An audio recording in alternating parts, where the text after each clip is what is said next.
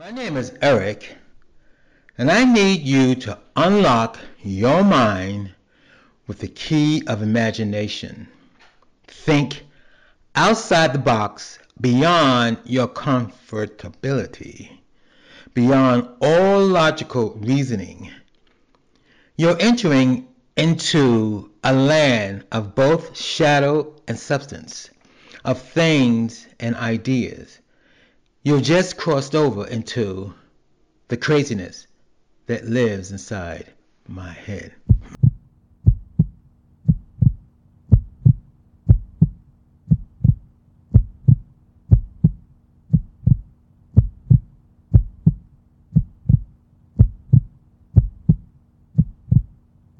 Picture, if you will, the year 1976, Halloween. Instead of dancing in the streets in my first gay Halloween parade on Christopher Street, New York City, I watched the whole parade in a paddy wagon, arrested and headed for the jailhouse. Now, you might say, how did that happen? Well, I was on my way walking over to Christopher Street. I got a little high, and then I said, well, why should I walk? I could take the train. Then I realized I didn't have enough money to get on the train. So I jumped the turnstile. Now, picture that. A 300-pound gay guy tried to jump the turnstile. Of course, I fell on my face and didn't even see the police officer that was standing there. And it was a white police officer. And he said, I'm going to arrest you for, and I cursed him out. I called him all kinds of names, and I was very belligerent. Then this other black officer, because he called his partner. His partner came over, and he looked at me, and he says, Eric, why are you acting like this? And I couldn't believe he knew my name. When I looked at this black officer, it was a schoolmate that I went to high school with. And I said, oh my God. So I cursed him out. So both of them arrested me, handcuffed me. And they had a paddy wagon going around the village that night because I wasn't the only one acting belligerent on Halloween night and drunk. And they said to me, we're going to fix you. My friend also said, we are going to fix you. We're going to arrest you and you're going to get lost in the system. So you better plan to spend some night in jail. And that's what they did. They sat me in the paddy wagon with these other guys, and through this little window, I saw through the window, you could see the parade. The parade was passing by. And I thought to myself, wow, what a corny parade. This is when the parade first started. The Halloween parade first started on Christopher Street. It wasn't that big. Okay, so that's how I spent Halloween. Not over yet. They drove us to what is called Central Booking. Central Booking was downtown Manhattan, not far from was it either the Brooklyn Bridge. So anyway, we're down there. One big cell.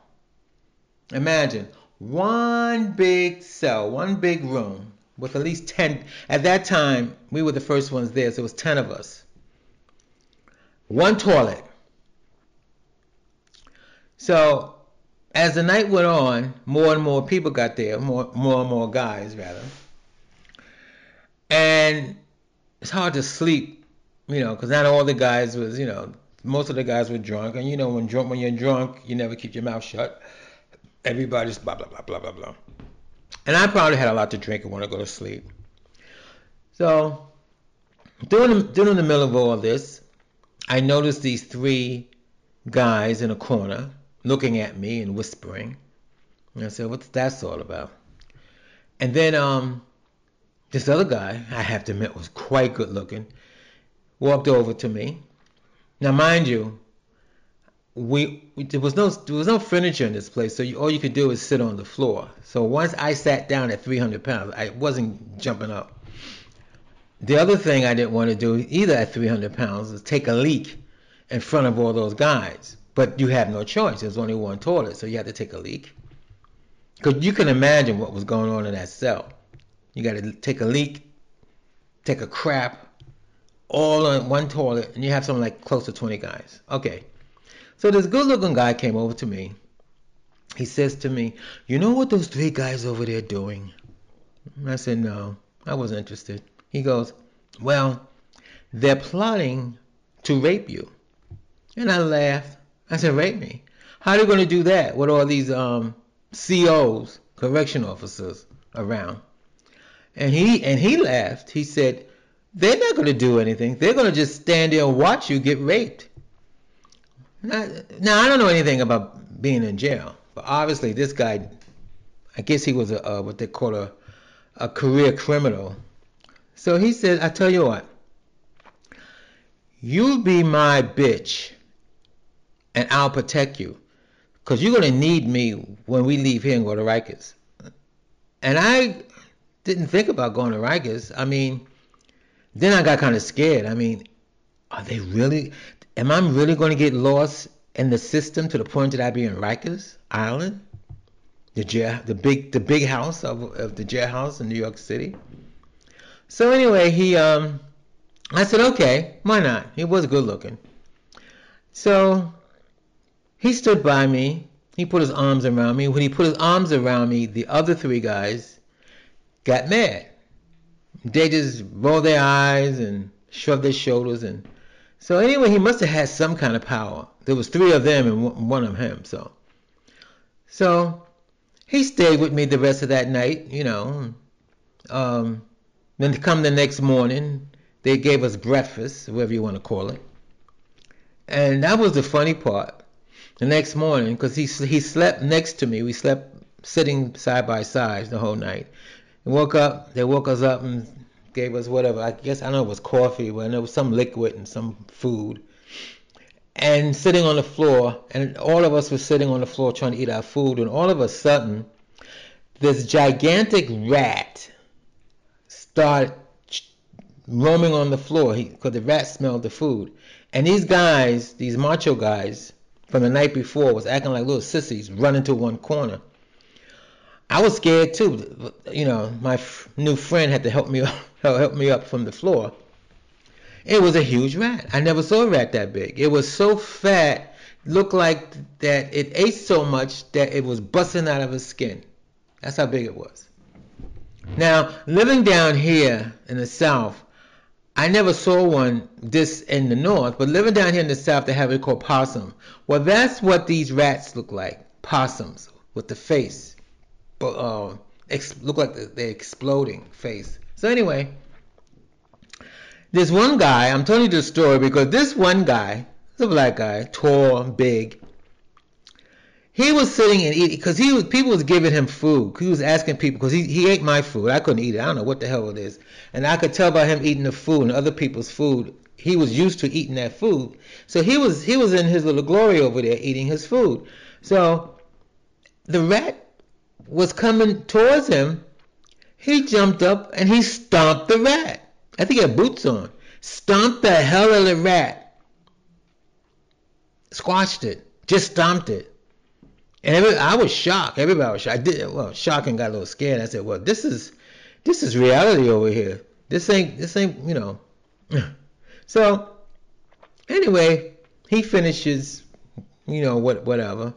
I'm like a dummy. Not like a dummy, but I was quite embarrassed because I had to take a crap. But then I shouldn't. Oh, what he did was he stood in front of me.